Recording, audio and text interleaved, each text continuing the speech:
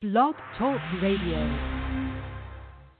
We sit in the house and slowly the world we're living in is getting smaller and all we say is please, at least leave us alone in our living rooms. Let me have my toaster and my TV and my steel-belted radios and I won't say anything. Just leave us alone. Well, I'm not going to leave you alone. I want you to get mad. I don't want you to protest. I don't want you to ride. I don't want you to write to a congressman that I wouldn't know what to tell you to write. I don't know what to do about the depression and the inflation and the Russians and the trying of the feet. All I know is that first, you've got to get mad. You've got to say, I'm a human being. God damn it. My life has value. I want you to get up now. I want all of you to get up out of your chairs. I want you to get up right now and go to the window, open it, and stick your head out and yell, I'm as mad as hell, and I'm not going to take this anymore.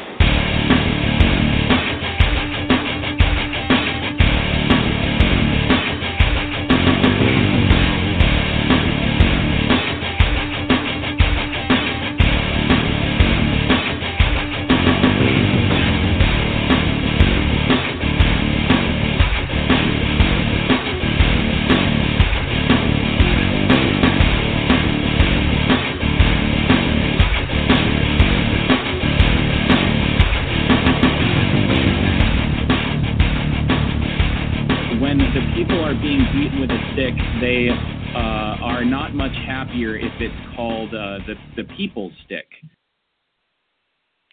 All right, well, good afternoon, and this is Clifton Knox with Punching Left, and we're punching in for our 26th episode. Now, that's quite interesting. 26 episodes. I expect to be joined by my co-host David Kierman here in a moment. But I just wanted to talk for a second about that. We're approaching the end of what we call season 1. So I think that, we're going to take a brief hiatus after this, maybe a month or so, maybe 2 at the most. But I'm currently, believe it or not, I'm in graduate school, and I think David's about to enter back into the college ring. Plus, both David and I work full-time. So this is not our full-time job, obviously. This is a sort of an amateur operation here. And that explains why we use Blog Talk Radio. Now, to go back into what I was talking about as far as our 26th episode, we've been through a lot here at Punching Left. I had a lot of stuff going on. And I think from the very beginning, if you go all the way back, 3.5 months ago when we started this podcast, we weren't sure where it was going to take us or where we would land at. Over the course of this time, we've had a lot of really great guests on. We've had on Stephan Kinsella. We've had Eli Harmon on from the Prophetarian Institute. We've had Dr. Bill Warner on. We've had Dr. David Gordon on from the Mises Institute. Guy's brilliant. We've had Dr. Stephen Hicks on. He's another brilliant philosopher. And so we've had a lot of great guests. We've had Ian Cap. We've had Pina Shea-Ball. Just tons and tons of great guests and guest hosts have come on. Some well-known, some not that well-known. All of them have outspoken opinions. Some of us have had, great knowledge.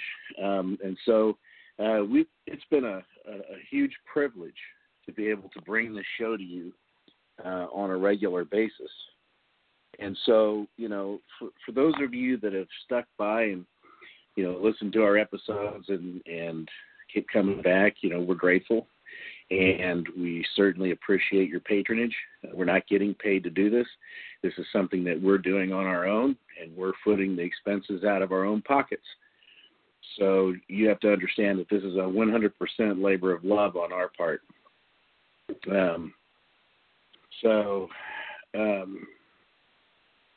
Anyway, so I just wanted to say that I'm really, really glad that we're out here and able to do it. So, if you're able to listen to all, go back and listen to some of our older episodes, please do. That's the only real financial incentive we have is every time you guys listen to an ad, we get a little tiny smidgen pennies which ends up going to whatever costs we have to run the show, and it's never enough to cover it. So definitely appreciative of anything. But so it's really, like I said, this is more a labor of love on my part and on David's. And anybody who can come on, come and call in. You're more than welcome to call in and talk to us. And just join in on the conversation. So, hang on just a second. I'm working on something. I'm having a little bit of technical difficulty here.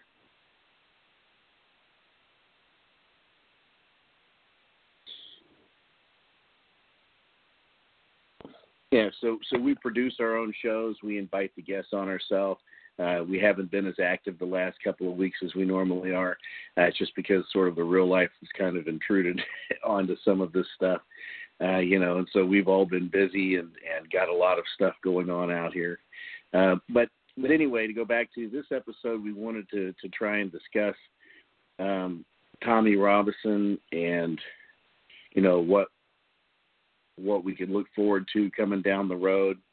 And as far as the Tommy Robinson episode and the stuff with his one where he was essentially outside of a courthouse in Britain where they had just finished a trial or were in the process of having a trial for a pedophile ring, which is composed of the group of those. I don't remember how many, but it was a fairly large group of Muslims. And so I guess there's a lot of legal restrictions on filming outside of courtrooms and stuff. And so what happens is that it's considered to be somewhat of interference with the trial. And so as a result, and this is not the first time this has happened to him, it would seem to me that he was arrested. Not in this case. I mean, he kind of violated some probation or parole he was on, which he had been arrested and went to prison already for this stuff once. And he did it again and ended up getting thrown in prison for it. So it kind of disappeared. And I don't know. He's been kind of out of the limelight. People wonder what's going on. So it's kind of a weird deal.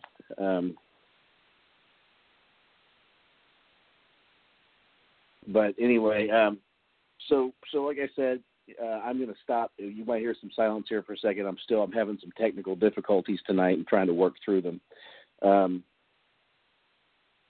So as this is Blog Talk Radio. Never goes like it's. Very rarely does it go like it's planned, but we try.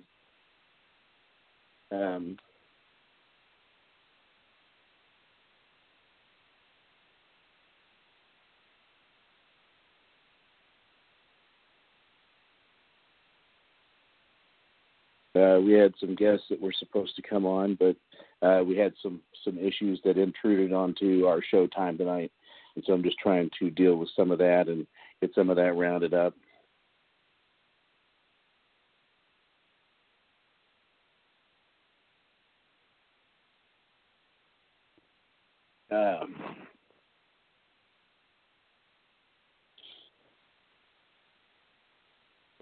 Hang on here just a moment.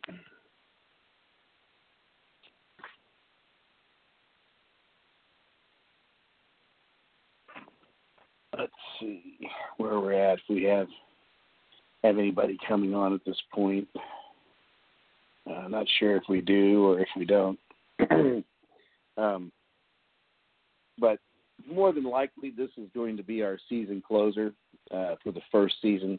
And there's a lot of reasons for that, as I said. I think David just joined us for a minute. I don't know how long he'll be able to be on tonight, but hey, David, how are you doing? Hello.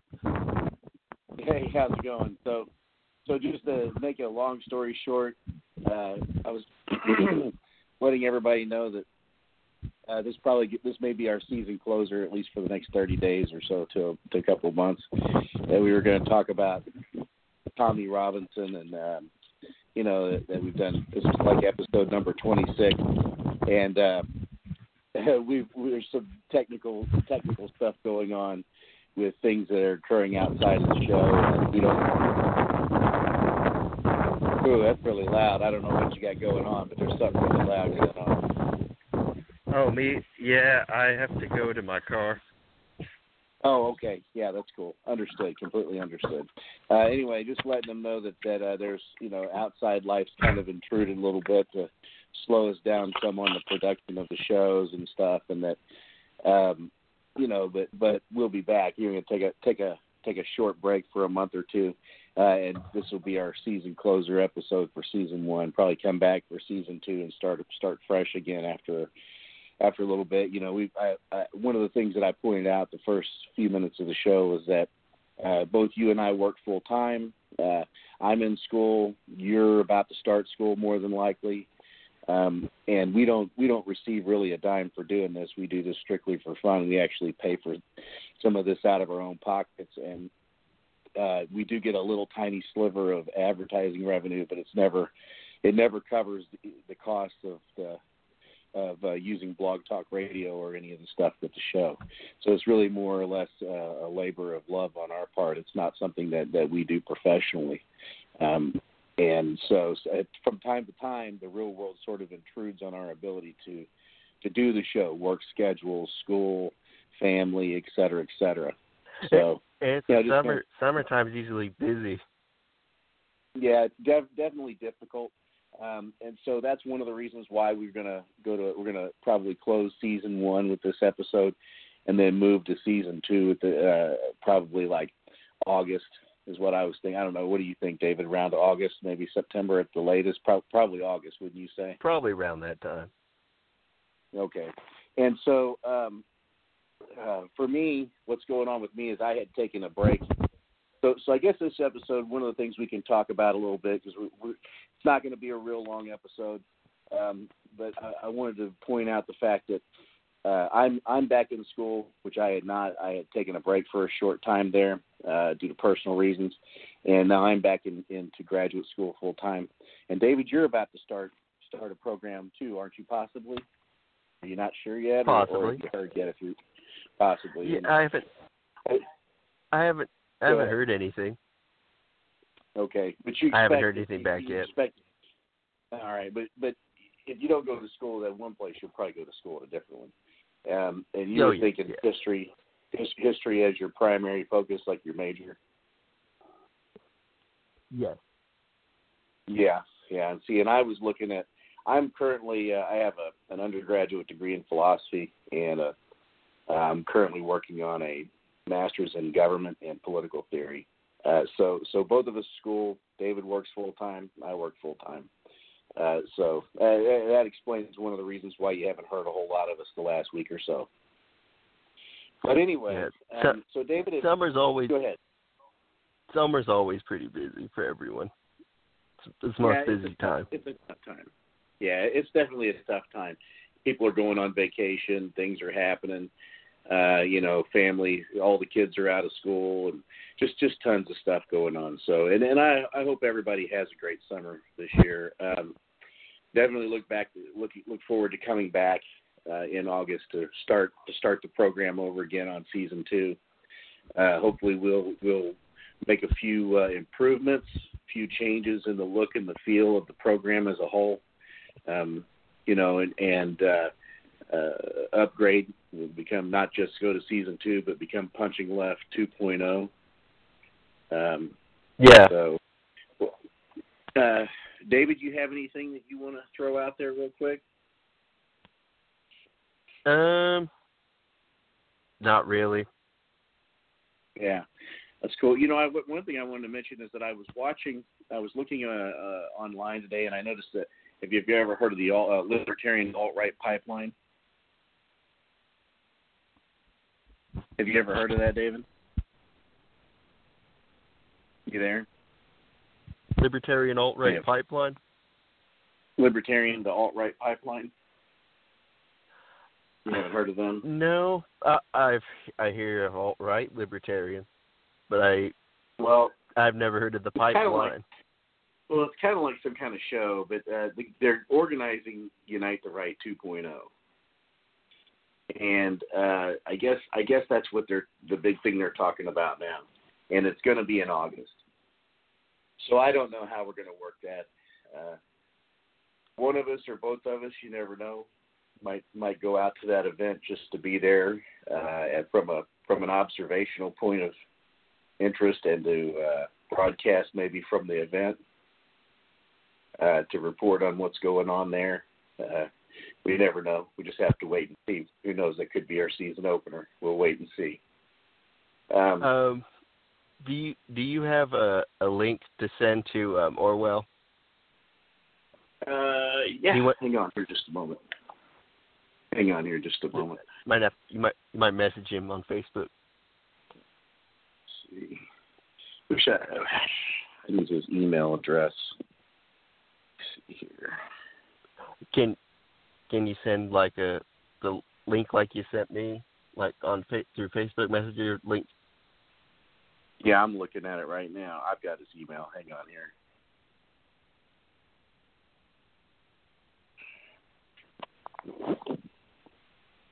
I'm working on it.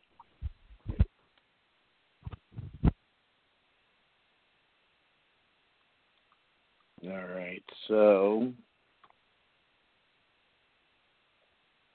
I just sent it to him. So he should be getting that any second. Yeah, but so to point out, we usually a little more organized than tonight, but just to be honest, quite frank, I have my full-time job kind of intruded on us tonight, which caused problems, which, you know, it happens. But, you know, it should be good.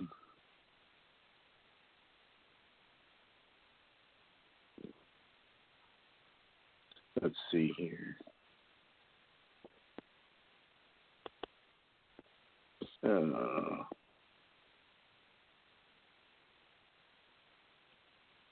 He's asking me questions. I'll have to take he can ask me.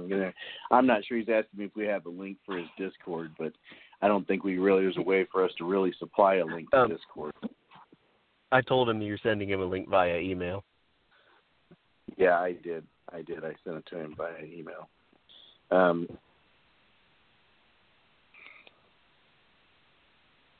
He's checking, so he may join us any minute. It's good to have somebody on from the UK. I did send a message to Anthony Samaroff so that he could send him a phone number so he could dial in, but it's kind of tough where I'm at. But I don't know if I have Anthony's email, and so I can look for it and see if I can send one to him as well. Let's see here.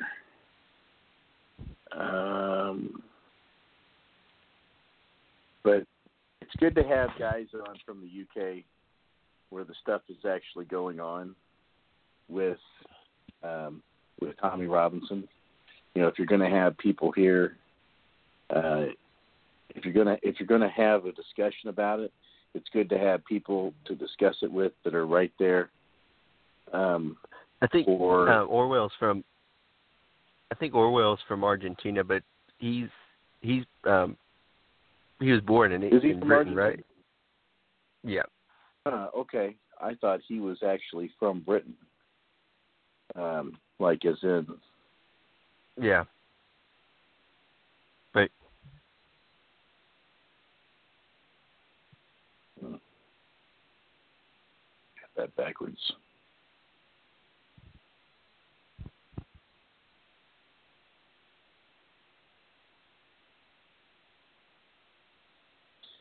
That's probably my fault, my misunderstanding too. Yeah, let's see here. Well, he's definitely knowledgeable about what's going on in the UK most of the time, I think. So I think he's still a good guest to discuss these topics with. He stays on top of it fairly well. Let's see.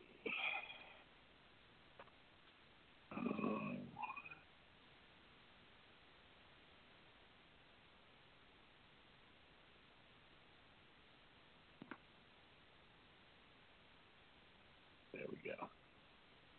All right. So now, just waiting for these guys to connect. So what is it that you've heard about the Tommy Robinson situation? What kind of information have you heard about it, David? Well, you have a few minutes left for you.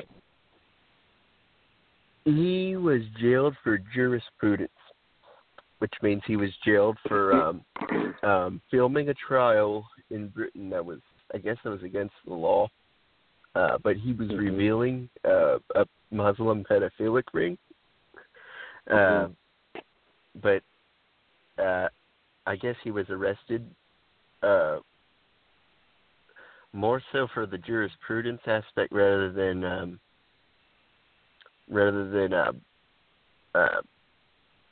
the Islam, to what I understand. Well, I think one of the things is I think what we're seeing a lot of, and I think Orwell just joined us, is that they're using these laws as an excuse to try and shut people up. Orwell, you there with us? Yes, I am. Hello, how's it going? Going well. So I've got you. David's only going to be on for a little while. He won't be on for the whole time tonight. It looks like it'll be you and I for a while. After that. So I guess that we were just talking about Tommy Robinson and some of the stuff that's going on there. And David mentioned that he thought that that the official line is that he was arrested this time for jurisprudence. Do you have any information on that or some inside knowledge that you can kind of depart to the listeners about this situation, Orwell? Yeah, he was handed a suspended sentence and he broke it after about 12 months.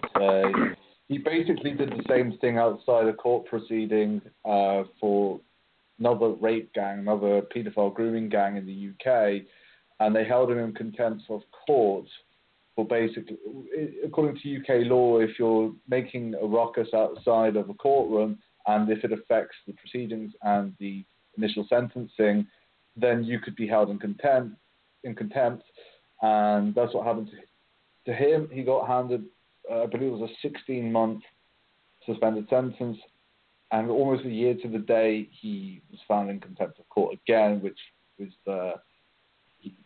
him effectively breaching terms of his suspended sentence. So he got handed an immediate 13-month sentence on the back of it. But I mean, it was a bit, hit or miss as to whether or not he would have been found guilty had he not had any antecedents. Okay. So, is it just me, or in a lot of these cases, does it seem to you some of these laws, in some cases, are fairly technical laws, and they're being used in ways to try and silence people in general? Does it feel that way to you? Yeah, absolutely. I mean, all of these hate speech laws are deliberately nebulous. It's in order to cast a wide net. So it's basically whoever can claim offence can put that person away or get them in trouble with the authorities. And it's designed in such a way to silence awkward or speech that the authorities or the state don't really want to have surfacing or reading a wider platform, like what Tommy Robinson has to say. And my personal experience was, I thought, before getting red-pilled, I thought Tommy Robinson was like a bigot, a racist, a fascist. And then when I actually started getting red-pilled and listened to some of what he was saying, I was like, this guy is more moderate than I was. And this was back when I was a normal. It's like, what else have the authorities, what else has the media lied about? Because, you can talk about, like, his pro-Zionist position. I'm not here to debate that. I'm here just to say that socially speaking and economically speaking, this guy would probably be considered a centrist, except for his positions on Islam. So he's not like far right. He's not like a radical extremist or a bigot or anything like that. It's just the media doesn't want this kind of information surfacing because they know that they've imported this massive Islamic problem in the UK. And if more and more people get woke to this problem, there's going to be huge issues, and maybe there might be sort of a resurgence of maybe 1930s or 1940s style nationalism again. And, well, the neoliberal, globalist, anti-nationalist authorities and politicians don't want that to happen because it'll just completely derail their plans. Well, David, do you have any questions or anything, any points you'd like to make, talk about with Orwell? Well, I've just heard that he's not a very far right, and he's condemned nationalists. He condemned the I know he condemned the Cantwell crowd back in North Carolina. The right rally. Yeah, he condemned it. About that? Okay, so yeah, because and that's something that you and I were talking, and you showed to me where he basically said that if he were around at the time, if that was his town, he would have been out in opposition to the Unite the Right group. Yeah, I did see that tweet as well. Okay. Yeah. Okay. So anything else? Any other questions or anything you have to? I know that you're on a limited time frame tonight. I just want to make sure that anything that you have to ask, any points that you want to make, that you get to make them during that limited amount of time. Not really. You still have time. It's just a little bit of time. Yeah. I do think that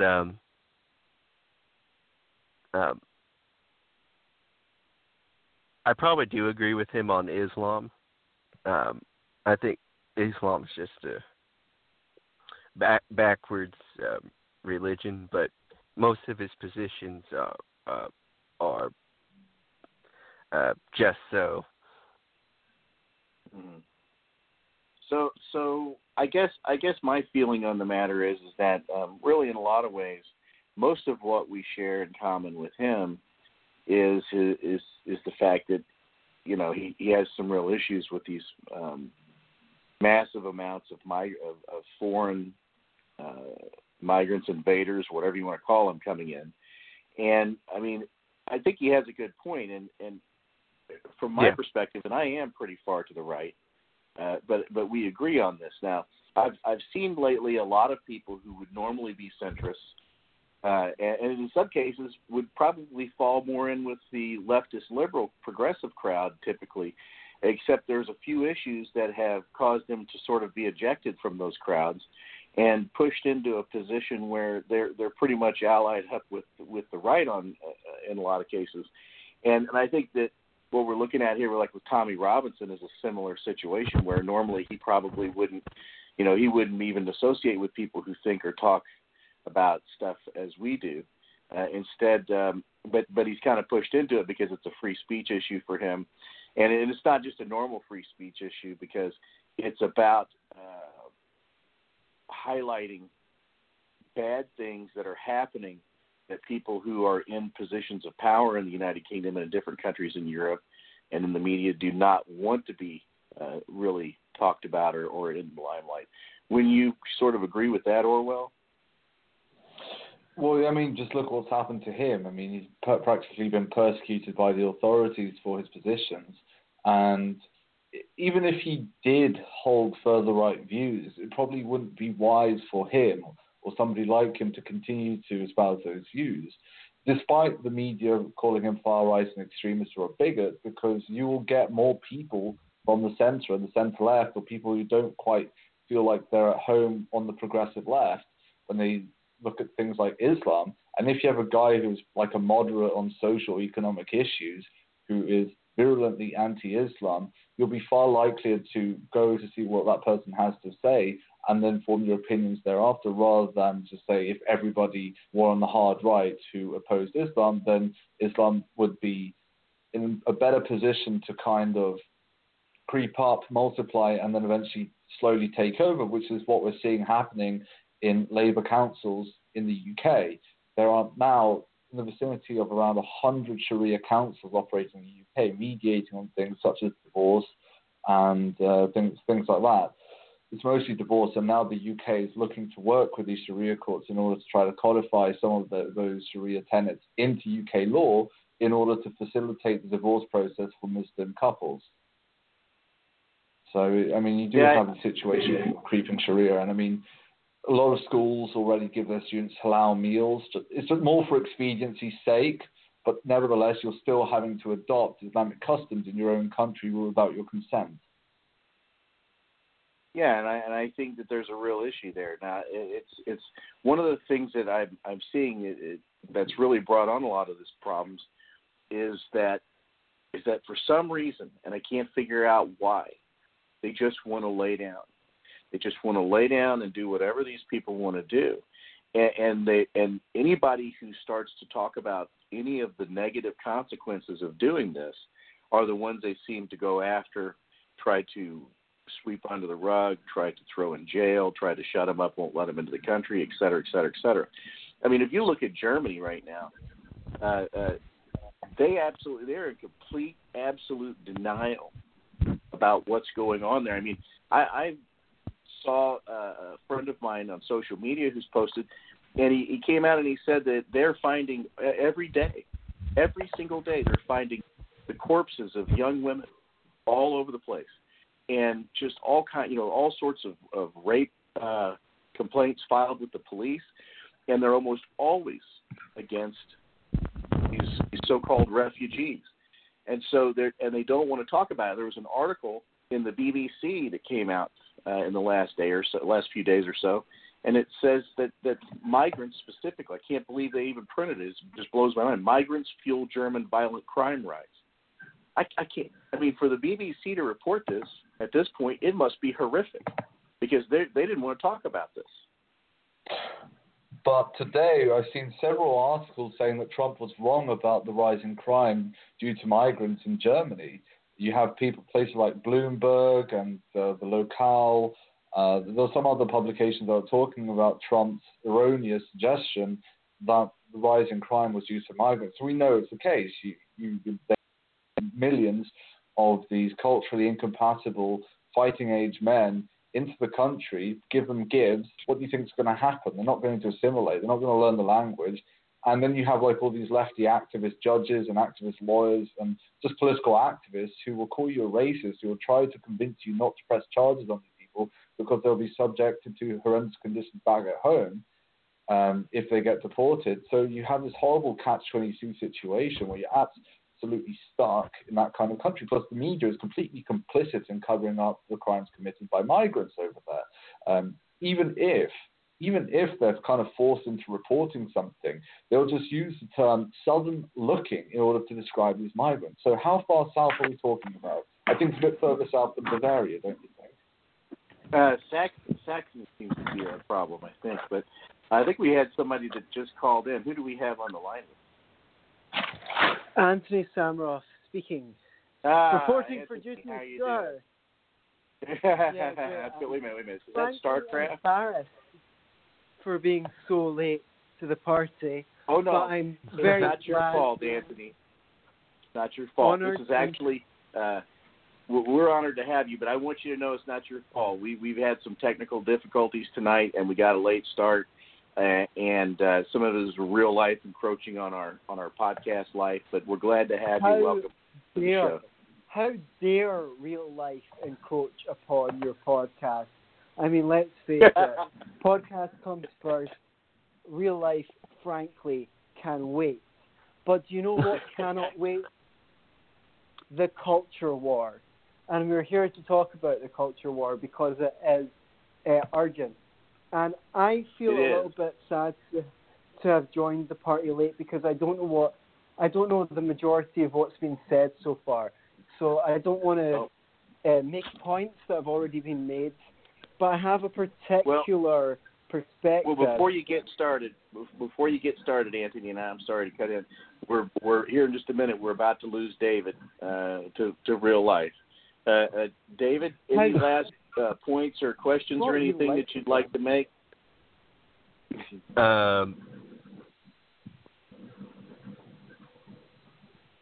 Yeah. If I can think of some. Well, what did you think, David? What did you think about where you sent me a post about some of this stuff from Tommy Robinson possibly causing a mistrial? Yeah, he caused a mistrial, and it might have been jurisprudence. That's what I've heard. That the people that they might have helped some Muslims out by filming the scene of where they were having trial, and they're in the Okay. So, and I guess the point would be that because they had it was a big trial, and there were a lot of different participants, a lot of people that were being indicted, and then they were on trial here. That now that it was a mistrial across a bunch of different individuals. Isn't that correct? Yes. Okay. I don't know how much longer we're going to have you, David. But whenever you bow out, I'm sure I'll see that you're gone. But we'll be back on again here down the road next month or two. We might even do one special episode somewhere in between before we start season 2. So, so Orwell, I think that some of the issues that they're seeing in Germany is there's a lot of it going on, and there's some of the data that they're seeing is coming out of Lower Saxony. And they said there's something like a 90% of the rise in violent crime in Lower Saxony was attributed to young male migrants between the age of 14 and 30. And they said that it's most likely that this group is most likely to commit crime anyway, irrespective of nationality. So, but the migrants were by the numbers, by the statistics, migrants were twice as likely to be reported to the police for alleged violent crime rates. Now, I think that is, for me, that kind of irritates me that they worded it like that, because what they're trying to do there is act as though people are more likely to just tell on migrants. And it's not the fact that the migrants are actually committing twice as many crimes, because that's what's really going on. It's just that people tell on them more often. What do you think about that? Well, it's just the Germans' internalized racism. This is why they need to take a master's degree in anthropology to realize why they should get rid of their racism and not report migrants, And also get disarmed and not call the police on anyone either. So, I guess you just die, right? Right. I have heard about Lower Saxony too. I don't know if it was 90%, but I do know it was very high, and it was very disproportionately high in that area as well. And, of course, the media likes to do this little sleight of hand where they call them southern looking. And there's this one very, very big incident which everyone's heard of, which the police and the media tried to sweep under the rug.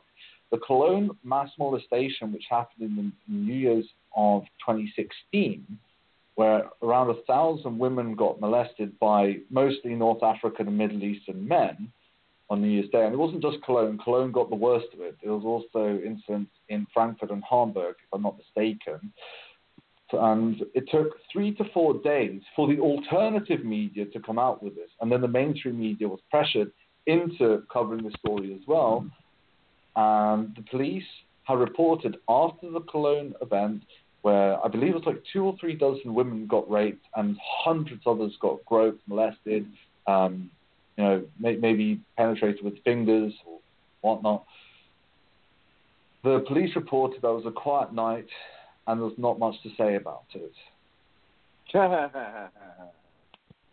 Wow. So taking that into consideration, what do you think about what David was talking about as far as the idea that if Tommy Robinson, what he did, because it quite possibly could cause mistrials and so on, that it was actually aided the Muslims more than it helped anything else? I mean, what is your feelings about that? Well, I could see why he did it. He was drawing attention to the fact that, these people are in rape trials and obviously emotions and tempers flare. So it sometimes can be really hard to keep it under control given to the extent of the rape gang scandal that happened in the UK. And I think we should start calling it rape gang instead of grooming gang, because grooming gang is just a way to downplay the actual extent and the hideousness of the crime that took place. But he got arrested and he got handed that suspended sentence for exactly what he had done previously. And it was obvious that this was targeted in the end. There was a picture of the judge one of the judges looking down and smiling as he was getting arrested, whisked away and taken into a police car because they knew that this would mean that Tommy Robinson would be out of the hair of the authorities for this long. But the interesting thing to consider is that in quite a few councils, councillors and police officers alike have been partaking within the rape gang scandals themselves and either using them for their own satisfaction, using these young girls for their own satisfaction, or maybe had some other reason to which they would turn a blind eye to this atrocity, maybe financial reasons or not wanting to be called racist or being told by their superiors to hang fire, because, of course, there would be implications if they arrested what is perceivably 90% plus Pakistani Muslim men. Well, it's not just Pakistani, you have some Bangladeshi and Afghan thrown in there too. And then there's a few totally white people involved. But people would start noticing this disparity in the perpetrators, and people would start asking questions that it was purely racially, well, ethno-religiously motivated. So, okay, so considering that, and we've heard the other, other people's take on this, Anthony, what have you heard? I mean, what is your view from where you're at on this whole incident? Well, I mean, okay, I'm in the UK, obviously. I'm in Scotland, and I went to see Tommy Robinson speak a month ago in London. I feel like we are in a situation here where both the left and the right on this issue are correct in what they affirm and wrong in what they deny, which obviously needs some unpacking because I've said absolutely nothing about what I mean by that, which is there. Up until recently, there was this line on the left, which is basically everything that bad that happens in the West was all our own fault because, we're imperialists and aggressors abroad, and the only reason why they're over here is because we're over there. And this, and on the right, it's like immigrants and Islam, and I personally was of the lefty view, even after becoming an affirmed libertarian, a free marketeer. I had the lefty view on foreign policy, which is that essentially they're over here because of blowback, right? We've fucked around in their countries, and now they're angry and out for revenge. It was only a bit later on that I started to learn about Islam, and there's a few critical points that I think cannot be stated enough, which is that Islam is different from most other religions, and that most religions are about how to pray. Islam is not just about how to pray. Islam has a fully intact political doctrine on how a state should be run, and what the functions of government are, and what morality should be imposed on non-believers. In other words, Christianity is about how Christians should behave. Judaism is about how Jews should behave. But Islam is 2/3 about kafirs. Who are kafirs? They're you and I. They're unbelievers. Islam is the worship of Allah and the emulation of Muhammad. Not just the worship of Allah, none of us care about that. That's not relevant to us. Anyone can pray any way they want. That's not our business. The emulation of Muhammad is our business.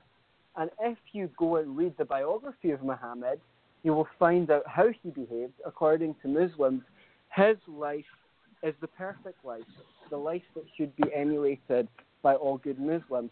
And he was basically a warlord and a conqueror. So if you like warlords and conquerors, then his life was a good life. But if, like us, you mean a good Muslim is a moderate Muslim, in the eyes of Islam, a good Muslim is the one that emulates Muhammad, okay? So you can see where the problem lies. Now, that being said, if we look at the history of Western intervention in the Middle East, we can't say that the actions of our own government have been positive in light of containing this problem. Even as recently as the 90s, or a little bit less recently than our more recent incursions into Syria or Iraq, where there was no Al-Qaeda or radical Islam before Western countries invaded. In Kosovo, we intervened on behalf of the Muslim side. Going back through history in 1953, Iran had a democratically elected leader, Mohammad Mossadegh. Unfortunately, he was a communist. Not someone that I would support being in power, objectively speaking, but you don't know if that would have opened the doors to a more kind of moderate, progressive government in the long term. Was taken out of power by the West in a coup and replaced with the Shah, the previous leader, who's a brutal dictator. These are incidents that happened in the history of the West and its relationship to the Middle East that have exacerbated the problem. Because there's always, you've heard of the expression, a grievance looking for a cause. Well, sometimes a grievance needs a cause, and Muslims can find no end of evidence for why they should hate us. And I'm not saying that that absolves Islam or anything like that. Our greatest ally, apparently our greatest ally in the Middle East, apart from Israel, is Saudi Arabia. The Saudi Arabian government spends tons of money opening up Wahhabi schools, which is the most radical, the most evil reading of the Islamic texts, all over the Middle East, and they're our allies. So our allies are spreading radical Islam.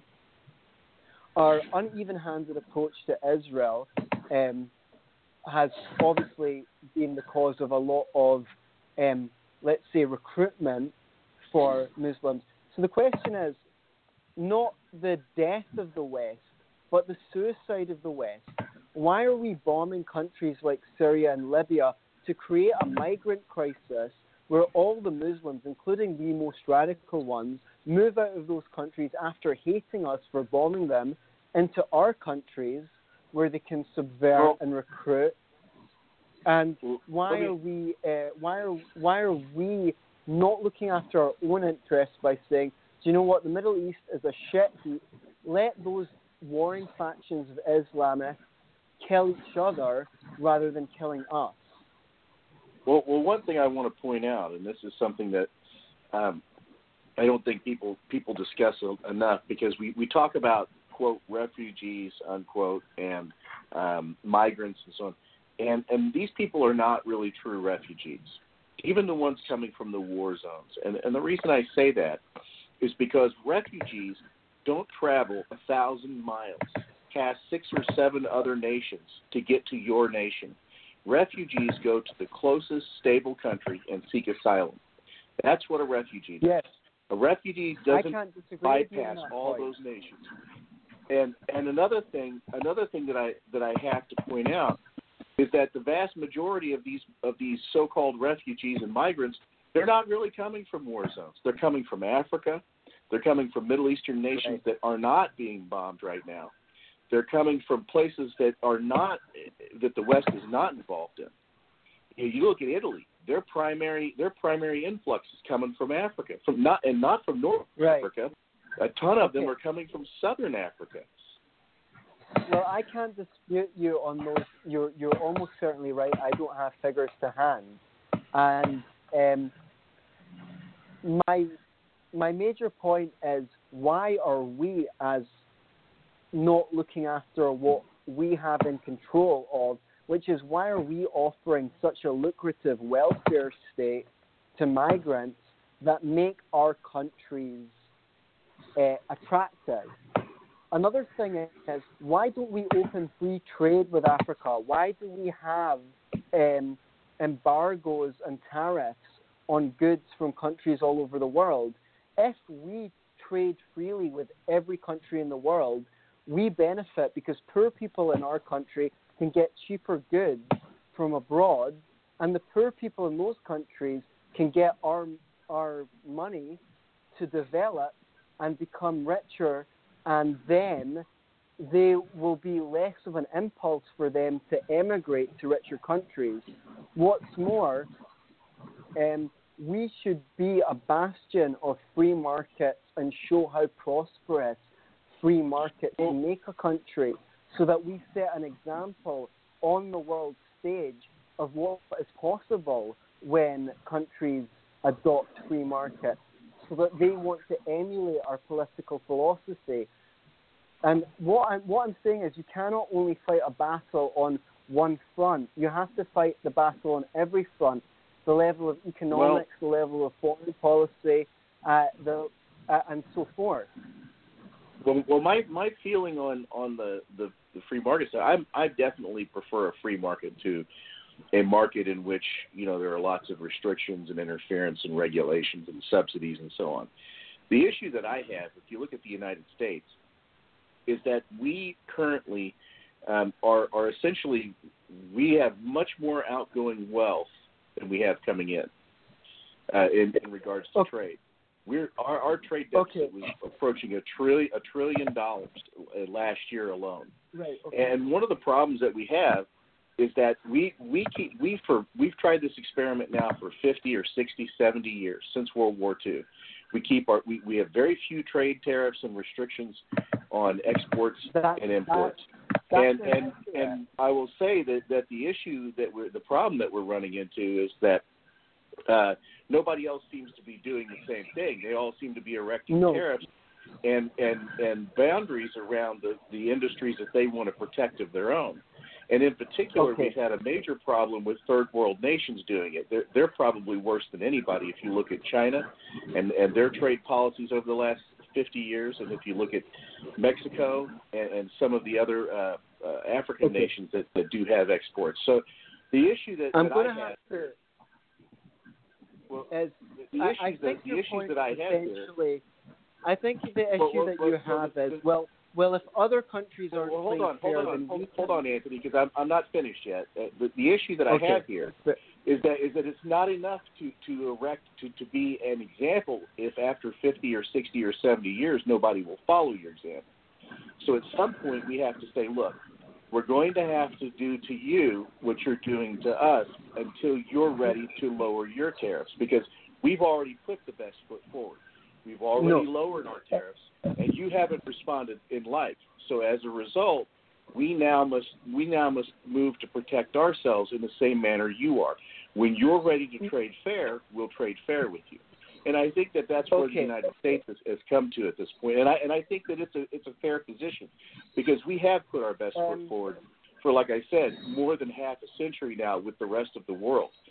So, you know, and now as far as immigration and refugees go, the biggest issue here is that the country inside the United States domestically, we have a huge lobby on the behalf of business. They want those immigrants to come. Some of it, a small portion of it, is cheap labor for agricultural industries and a few other industries. However, the vast majority of it, the issue is that these businesses, retail outlets, movie theaters, hotels, restaurants, real estate industry, they want these people to come, and they want them to get on welfare, because they don't care where the money comes from. If the money comes from the government, and then these migrants take that government money, which comes from taxpayers, and they spend it, that's great. They're happy because they're still getting money. It does mean more money for them. However, the taxpayers, that money that's being taxed off of them instead of going into savings, gets handed to these so-called refugees and migrants, and then it gets spent on these businesses. So what we've got here is we have a group of people in the business community who are lobbying for migrants to come in, and they're lobbying for them to have access to welfare. They want that welfare because they know that it means more money in their pockets, and they don't care if it's coming out of the average person's pocket. And so that's the reason why the welfare problem is not going to go away. So we have to shut the borders first so that we can cut off that flow. No, I agree with you on that point. I have to dispute your analysis of tariffs. I completely agree with your analysis ideologically in the sense that this is why America continues to have tariffs and not permit trade from third world countries because of the trade deficit. What I dispute is that a trade deficit is a bad thing. When you increase on a personal level, when you increase your wealth, it's not by selling more stuff, it's by getting more stuff. If you want a keyboard in your house, you go out and buy a keyboard. That's what makes you wealthy. You now have a keyboard. If you want a bigger bed, you buy a bigger bed. So getting cheap goods from abroad is not harmful. If you're a lawnmower, it is if you're having to borrow money. But it is if you're having to borrow money and print money to do it.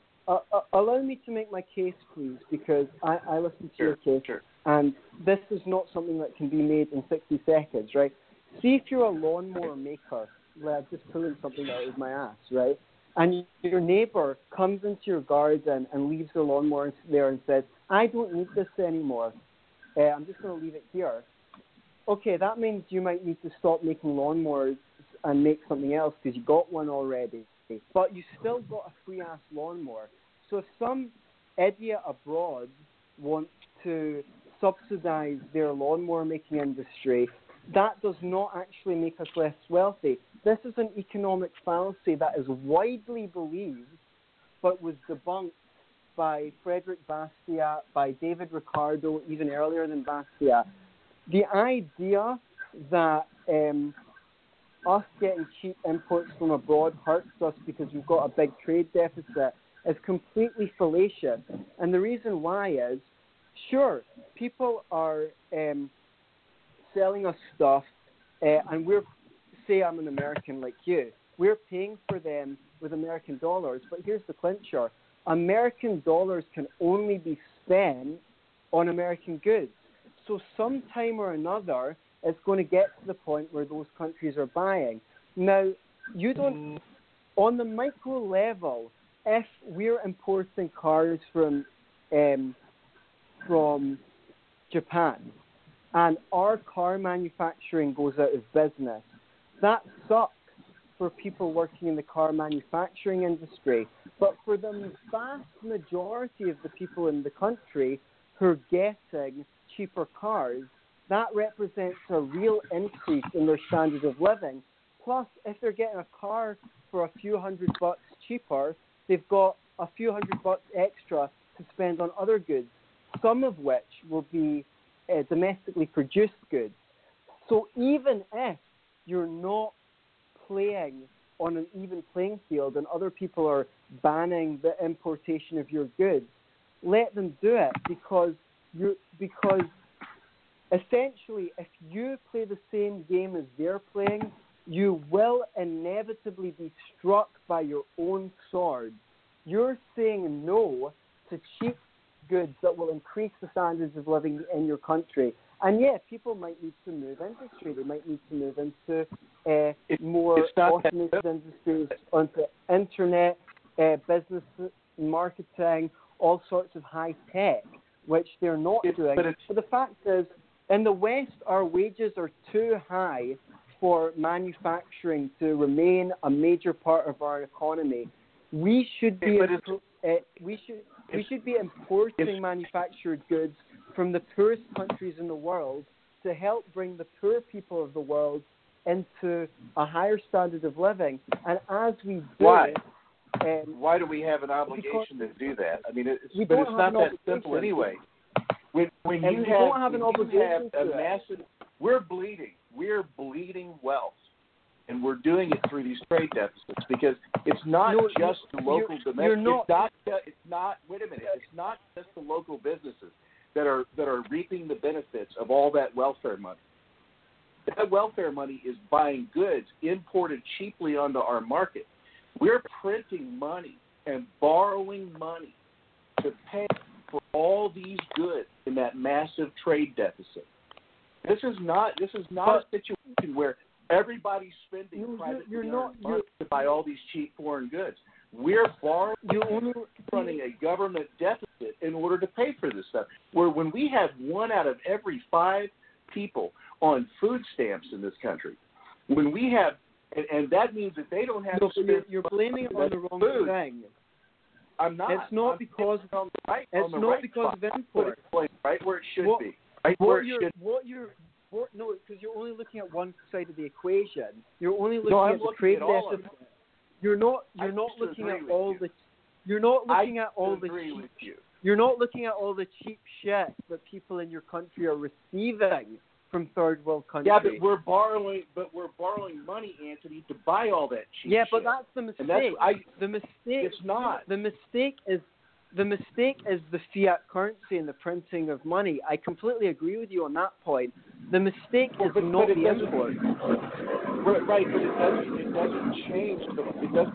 The trade deficit is completely wait a second. irrelevant. Hold on just a second.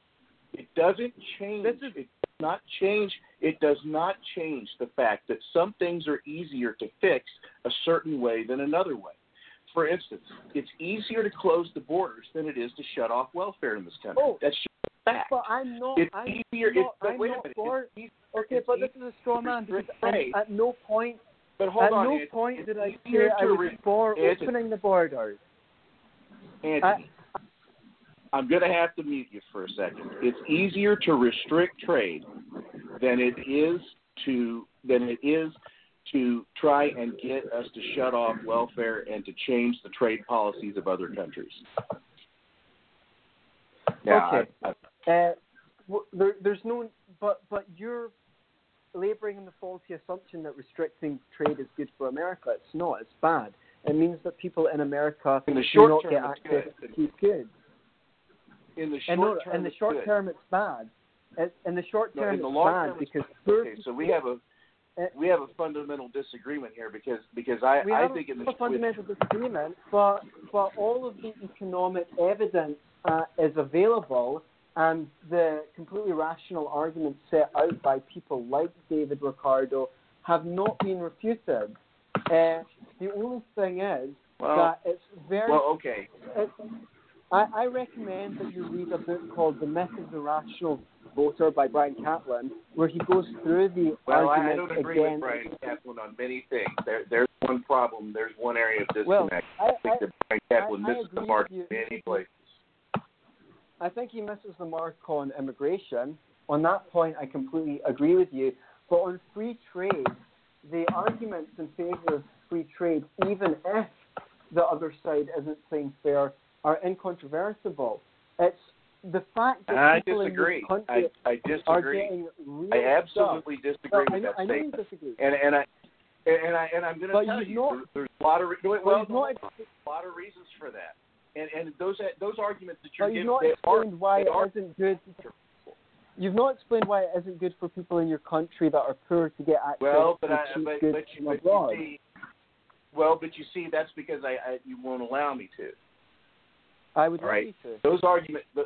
Those arguments are not great arguments because they are very two-dimensional arguments. All right, cheap goods are not always just like cheap labor is not always good. We have borders for a reason. All right, one of the reasons that we have borders is to keep out things that we do not find have a positive impact on our country. One of the issues that we have is we're doing a lot of business trade-wise with countries that have nationalized economies or are completely command and control economies, China being a perfect example. They're importing goods into our nation that are suffering from the economic calculation problem. This has a massive impact on our marketplace. It is not a good impact at all.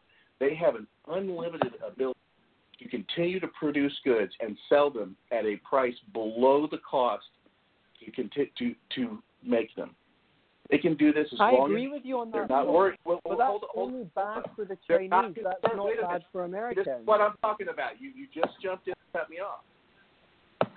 You just cut me off. No, subsidies and tariffs, to a limited extent, cause the same problem.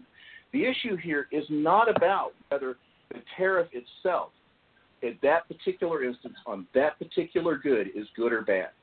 The issue here is this is not an economic problem. This is a political issue. This is a situation where other countries are doing things to us, and they have continued to do them repeatedly for decades. And our example has not changed their behavior one bit. Their cheap goods are an immediate shot in the arm. But in the long term, they've resulted in unemployment, more inflation, and more problems for us as a whole, economically, as a society. Well, using their system to import poverty to the United States. They're exporting their poverty from their nation to us by using these tactics. They've artificially their currency to the dollar. I disagree on your fundamental point. The first thing is they do not cause inflation because cheaper goods can only cause deflation because they're cheaper, at least price deflation. Second of all, they're not exporting poverty. They're exporting wealth because you can buy their cheap shit for below the actual market rate. So you're getting cheap. Not if your stuff. people aren't working like and you're having to borrow money. If you're having to borrow money to purchase it, you're having to print money and borrow money, and everything you're buying is on credit. You're buying everything on credit. You're buying everything on credit. Well, but if it was more expensive, you'd have to borrow even more money to buy it. So that's fundamentally unsound mathematically, never mind economically. If you were having to buy more expensive goods, then you'd have to borrow more money to buy them. That's more to do with a problem with the state setting interest rates in the central bank domestically than anything to do with anything another country is doing to you. Saying no to cheap goods is a self-inflicted wound. You're basically harming the working class. As for but we're not doing. They're not really doing it to us. That's not the case. One of the things I want to point out. They're not doing it to us. We're allowing it to happen. The only thing that causes unemployment is minimum wage and labor laws. The basic law of economics is that human wants are unlimited, whereas resources are limited. Therefore, there's always an endless demand for labor, because human wants are unlimited. The only thing that can ever cause unemployment is government restrictions on employment, including the minimum wage and all labor laws.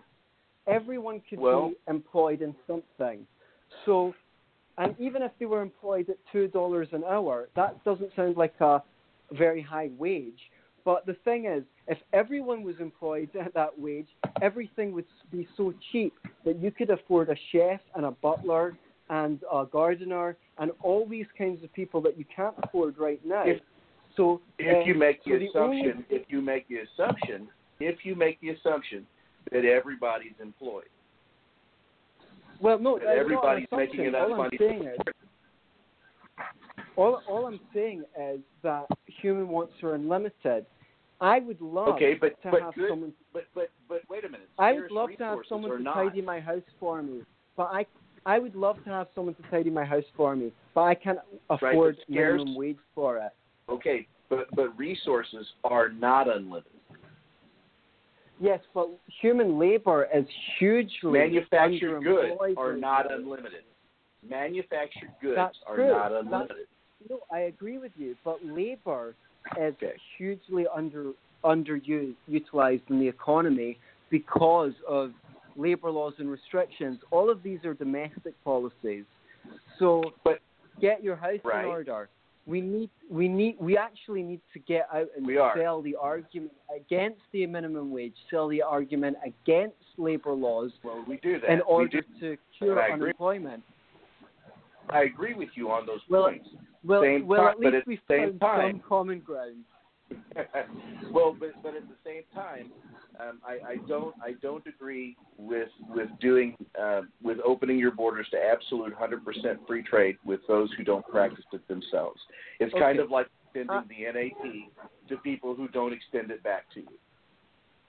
Well, okay, I disagree on that point, and I think I've made my views clear, and I'm glad that we can have a friendly dispute on that.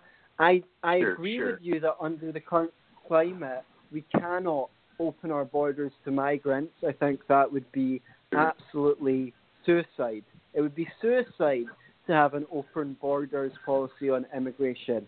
However, on the importation of cheap goods from abroad, I believe that any tariffs or restrictions on free trade are a self-inflicted wound, whether or not the countries that we are importing those goods from are singing from the same song sheet. I think any restrictions on free trade in any circumstances other than if we're at war, the country was supposed to be trading with. And sure.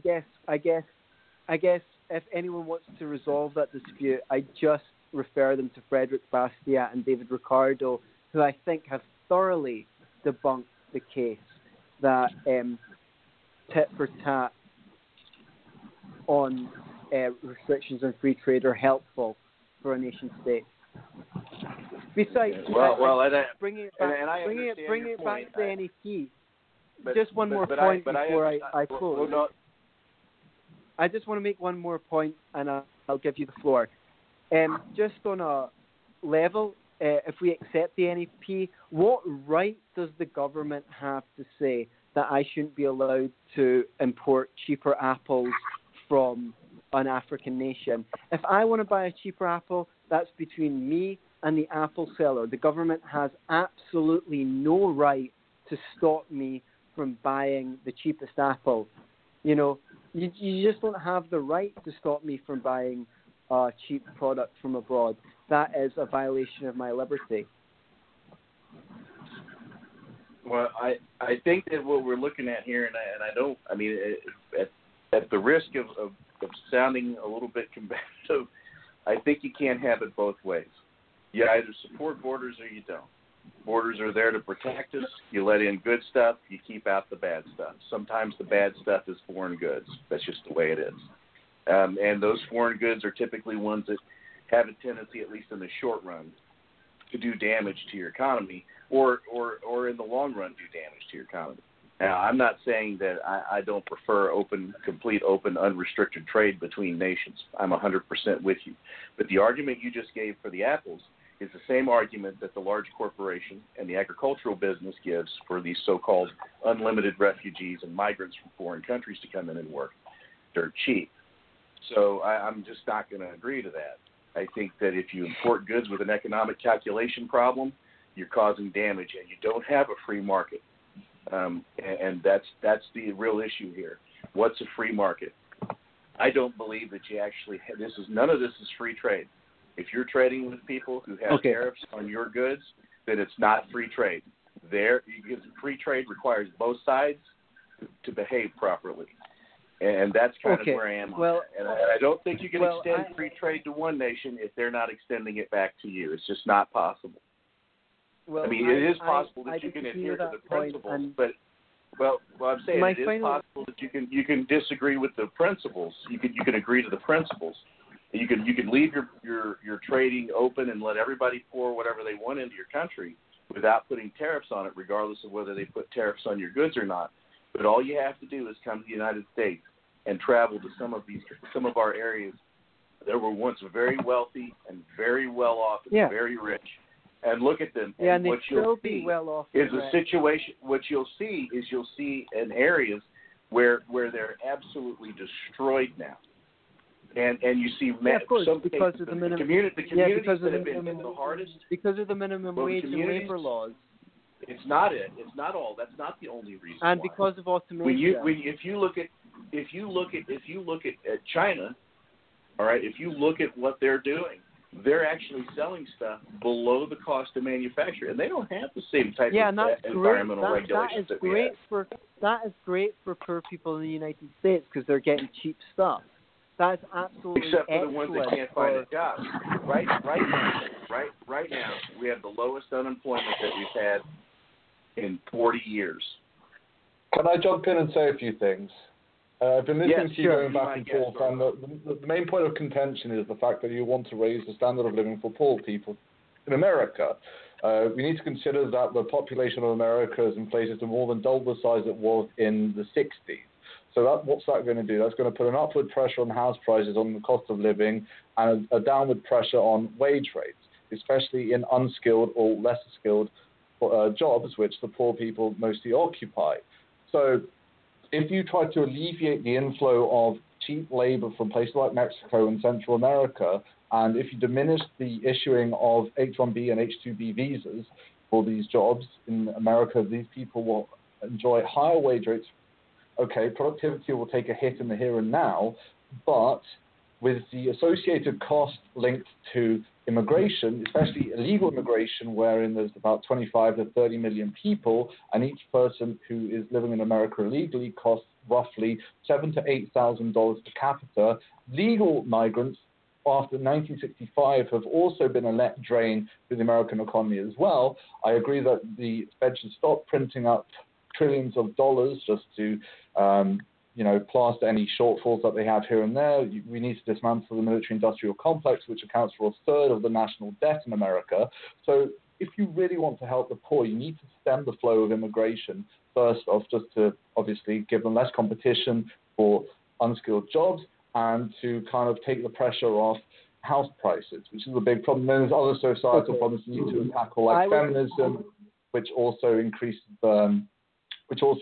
house prices as there's more people wanting housing for themselves. And then, these people would have far more disposable incomes as the tax rates would decrease, as a lot of these funds aren't going to third worlders who commit more crime and who consume far more social resources per capita. Sure.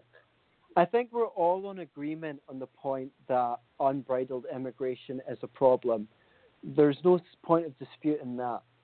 What I would say is, if you're going to speak about things like house prices, there is only one cause for the increase of house prices, and that is government restrictions on building houses, how high buildings can be made, how big apartments have to be. There's all sorts of government interference in the housing market, and there's a reason for that, and it's because at any one time, at least 4 times as many people own a house as are looking for a house. Therefore, it's policy suicide for any government to allow house prices to fall. On a free market, you simply have supply and demand. If there isn't enough housing, people will build huge complexes with affordable housing. In my country, in the UK, house prices increased over 4,000% between 1971 and 2011. There's only one reason for that: government restrictions on the building of housing. So mass immigration also accounts for it as well, because it's very difficult. I agree with you. I agree with you that mass immigration exacerbates the problem, but the problem with with immigration, period, is not primarily economic. It's cultural. The problem is importing people with ideas that are not compatible with the culture, and also who gain mass amounts of free goods, whether it's education, healthcare, welfare. All of those things are the problem, plus the fact they can't speak the language, they can't get a girl, so therefore they are more likely to engage in sexual violence. Those are the problems that come with immigration. The pressure in housing isn't necessarily a problem, if not for government intervention in the housing market, which stops people building, skyscrapers with flats the size of a shoebox that you could rent for £50 a month.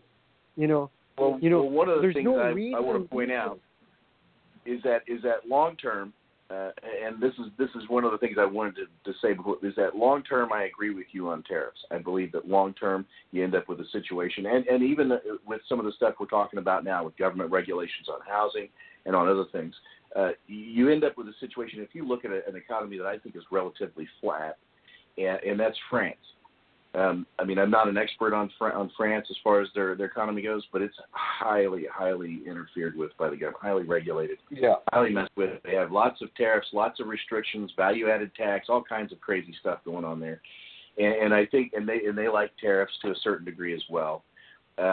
And I think that long term, you have those problems. I think most of my support, when I have supported any tariffs at all, it's only been in short term situations, and it's only been to protect, to try and stop, stem the flow of certain things. And it's mainly used as a stick to try and bring trading partners into line.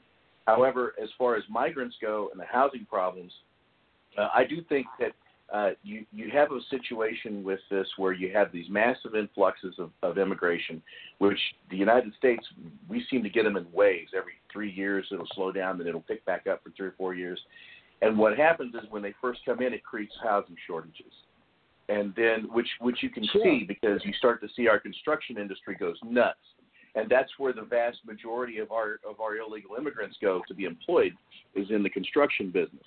So then we build plenty of houses, and then the tide of immigration sort of adds after a while, and then slows down. Then we have some stabilization, and then bam, we get hammered with another wave.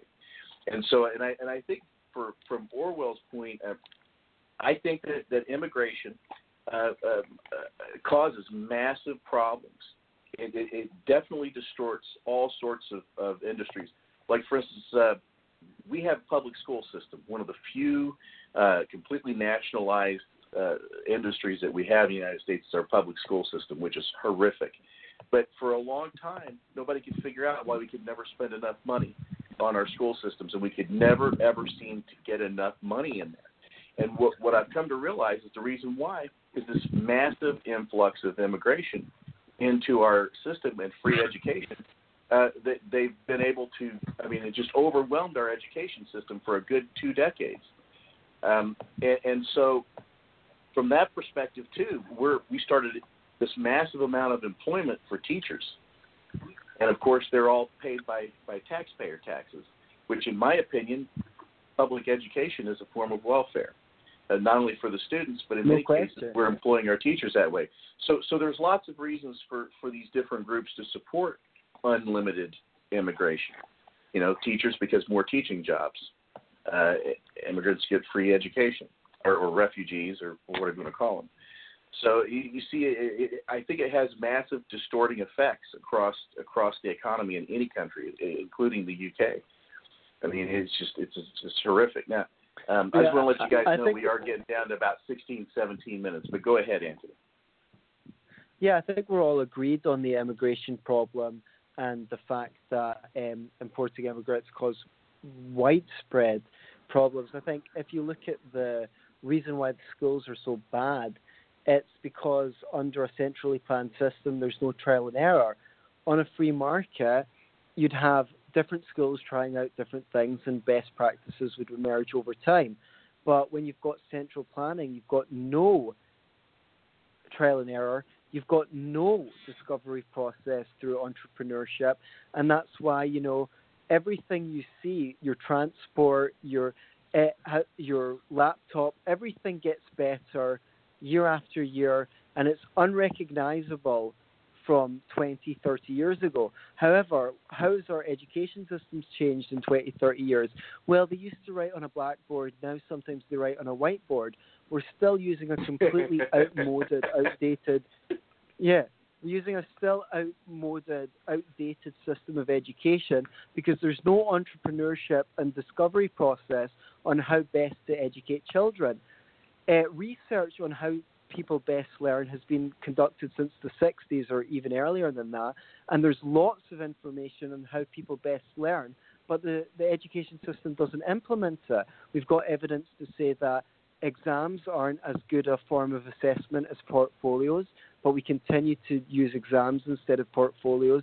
The evidence suggests that at the elementary school level, homework doesn't improve attainment, but it does cause lots of sociological problems where parents are arguing with their kids about not doing their homework, and the kids aren't getting to socialize with their friends and learning in that way. We have a very individual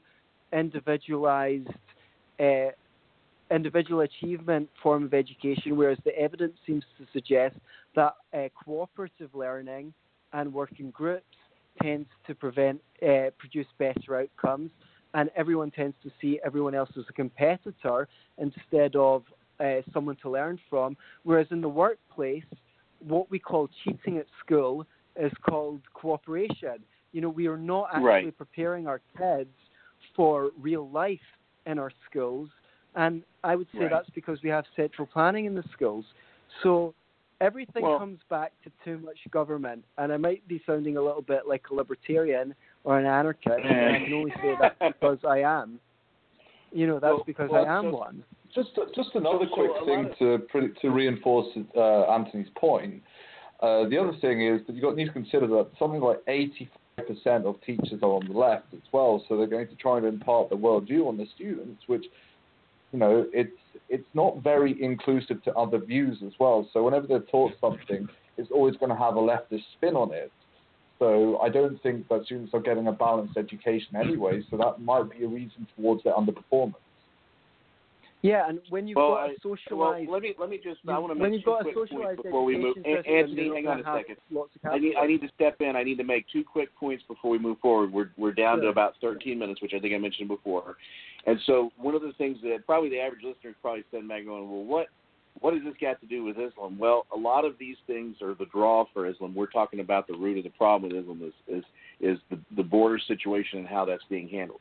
The second thing I want to say is that from an educational point of view, someone who's done homeschooling with his children, I've had 6 children, just so you guys know. I've got one he's grown now, some of them. The other 5 I've still got. And when it comes to just straight learning, math, English, history, science, that can actually be accomplished all the way up to, trigonometry levels with arithmetic and advanced, semi-advanced physics, what you can consider advanced in high school and so on. That can all be done, honestly, in probably 5 to 6 years. The problem here is that public schools are used for socialization. So the issue that you talk about, Anthony, where you say, well, one thing over here in school is cheating, but when you go in the workplace, well, that's cooperation. Well, the reason why what's happened is that schools have evolved into this way to socialize people into obeying the state, doing as they're told, and creating these citizens versus just teaching them things. And so one of the things, I guess, that whole cheating mentality is a leftover from back when schools actually used to teach people something, and that was what was most important. And now it's not what's most important. What's most important is socializing you and teaching you how to follow orders and conform. So, and from homeschooling, I can tell you that there's a lot less of that. While we're on the subject of schooling, we have another problem with Quranic schools in the UK. It seems as if a lot of the teachers who are employed by these Quranic schools are often unvetted, underqualified, and hold extremist beliefs. There was one story from a few months ago in East London in a private Quranic school where this guy who was unqualified for the role managed to attempt to radicalize 110 of his students. This guy was like a janitor or something like that, but he took a few Quranic classes. The point I wanted to bring across was that these people almost have carte blanche to do what they want within these schools because the ombudsmen are they're too scared to go into these places and try to vet them without being called Islamophobic or racist. Now, the other thing I just wanted to quickly say, apparently 25 of the 110 students had to go to de-radicalization courses. You know what the effective rate of these de-radicalization courses are? It's around 5%. 5% of the people who go through those become effectively de-radicalized. So coming into the end of this, I want to say let's try to keep our answers real short as we can. I know that you actually haven't gotten a whole lot of words in there, Orwell, so I'm not trying to pick on you, buddy. And I want to hear what you got to say. And I think you're making a good point there. And Anthony, what do you think about what Orwell's saying? If you could keep it down to about 30 seconds to a minute, because there's one other topic I want to hit before we close up for the day, if you could. Sure. I don't think we should have any political tolerance for teaching Islam in schools or Sharia courts or any of this kind of thing. Certainly no public funds for those things. And I can't dispute anything he said. I'm concerned about the problem of Islam as a political ideology. I don't care how people pray. But the political element of it should be of concern to everyone. And just one more point on that. If I said to you, David, hey, have you? I heard someone come into the bar yesterday and say, have you seen David? If you do, tell him I'm going to punch his face in. You would be scared, and reasonably so. There are literally millions of people in the world who think we should be killed for having this conversation because we're slandering Islam. So the word Islamophobic is a misnomer. Phobia is an irrational fear. We are completely rational to be afraid of the more radical elements of Islam because there's millions of people in the world that think we should be put to death for even having this conversation. Well, and I agree with you there. I think that it's kind of funny that we find ourselves in a situation now where in Western nations, supposedly nations that were founded initially or have had many centuries in some cases of basic Christian values, no matter how you cut it, even the secularized nations still hold to a certain extent to Christian values. In many cases, it is our Christian values that's put us in a position where we're tolerating this type of thing happening to us. Yeah. And this is where I have a major issue. And I'm a Catholic, okay, so I'm going to throw that out there. I have a major issue with the way Catholicism is handling this and the way that Christianity has been handling this. I think that what needs to happen is we need to go back to an older version of Christianity, one that puts up with a lot less of this stuff. And this is where David and I have had a tendency to bring out the concept of slave morality in past episodes of the podcast, the Nietzsche version of slave morality. So I completely agree with what you're saying. I just wanted to quickly say something before we moved on, because we got a very bad problem in the UK where Saudi Arabians, very wealthy Saudi Arabians, own substantial shareholdings in big newspapers such as The Independent, and also they also control a significant portion of the finance sector in London as well, which is why the UK authorities might be turning a blind eye towards the crimes and encroachments of Islam within the UK. Right. So that's a good point. They do put a lot of money into Western nations, in particular media. So thanks for bringing that up as well. We're down to 7 minutes, and one of the things that David wanted just me to bring up, and so I want to bring this up real quick. There are some individuals out there, alt-right and so on, that have said that they believe that Islam is the final red pill. So keeping that answer down to just a real short, minute or so, Orwell, what do you think about that idea? That Islam is the final red pill, that we should embrace it? I guess so. I mean, I'm just trying to figure that out. So what are your feelings about that? Well, I would say I'm very much a traditionalist. I wouldn't want to accept Islam root and branch as my political philosophy, to be honest. Just given the way it's so intolerant and backwards when it comes to women and legal proceedings and economics, it's not something for me. Thank you very much. Anthony, what is your feeling on that idea that it's the final red pill? I would just say that if God exists, I really, really, really hope that it isn't the God of Islam, because I would not like to live in a universe created by the God of the Quran. Okay, I think that's a resounding no from both of you, and I'm going to agree. The position that they have on feminism, of course, Islam is, they're going to kill everybody that's if they ever were to take control of any of these nations. The first people to go are going to be the homosexuals, the feminists, Sodomites. many of the leftists. Yeah, they're sodomites. That's right. They're going to get rid of all of these groups, a lot of these people that are supporting them, and they're going to do it in a way that is going to make Nazism make the National Socialists or the Communists look tame.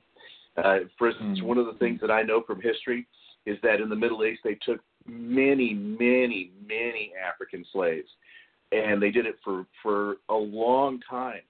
And the reason why that you don't see any African people who really have African descent in the Middle East is that they pretty much neutered all of them. Yep. So they practice eugenics. That is the reason why. So you can imagine, and they found these people useful. That's the only reason they kept them around that long. So you can imagine what's going to happen to the rest of these other groups. So, and I just want to say as we're closing up here, we didn't get a chance to really do a lot of introductions at the beginning of this episode, which I want to apologize to both you guys for, because I love what both of you guys do. And I'm really, I've always have a lot of respect for both of you. Anthony, could you plug some of your work real quick? Sure. I am the co-host of the Scottish Liberty podcast. I can say resoundingly it is the most popular libertarian podcast coming out of Scotland. I also do a personal development podcast called Be Yourself and Love It, which is also available on iTunes. Thank you so much for having me on your show again, and I hope you won't let the more heated moments of our free trade debate get in the way of a repeat appearance. Oh, are you kidding me? I loved it, and to be honest with you, I'm sure we'll have more discussions about that down the road sometime. But that's not going to come in between the fact that you coming on the show or engaging in conversations with us. There is no way. Like I said, I have a lot of respect for you, Anthony, and I'm really appreciative for you coming on to the show tonight. And Orwell, could you plug yourself real quick and tell us what you're working on and what you have going on right now? Sure. At the moment, I'm busy up to my eyeballs because I'm doing a master's degree and trying to run 4+ streams a week on my YouTube channel. I have a very popular Twitter account. That's where I devote most of my time on social media. I also run a Facebook page and a Gab account, and just looking to get as much knowledge as I possibly can, and look to write my first few books in the upcoming year. Okay, so can you tell us what is it that you're pursuing your master's degree in? Economics, applied economics, but it's in Spanish. I'm in Argentina, you see. Oh, okay. Well, you maybe I missed something because your accent doesn't necessarily sound Argentinian. It's not. All right, very good. Well, as I said, I have a lot of respect for both of you. I'm very appreciative anytime either one of you take the time to come on my show. Partially, too, like Anthony, I know that it's a crazy time of the night for you. So, again, thank you very much, and I hope you will come back on the show with us. And thanks for having me. You as well. No, it was all of our pleasure, gentlemen. Thank you very much for a great show. Thank you so much for having me on the show. I love the title of the show. It continues to amuse me. And you guys are great. And I love how in a short time you've built up such a great following. That is something to be really, really, really proud of. Well, thank you very much. Now, I'll tell you, I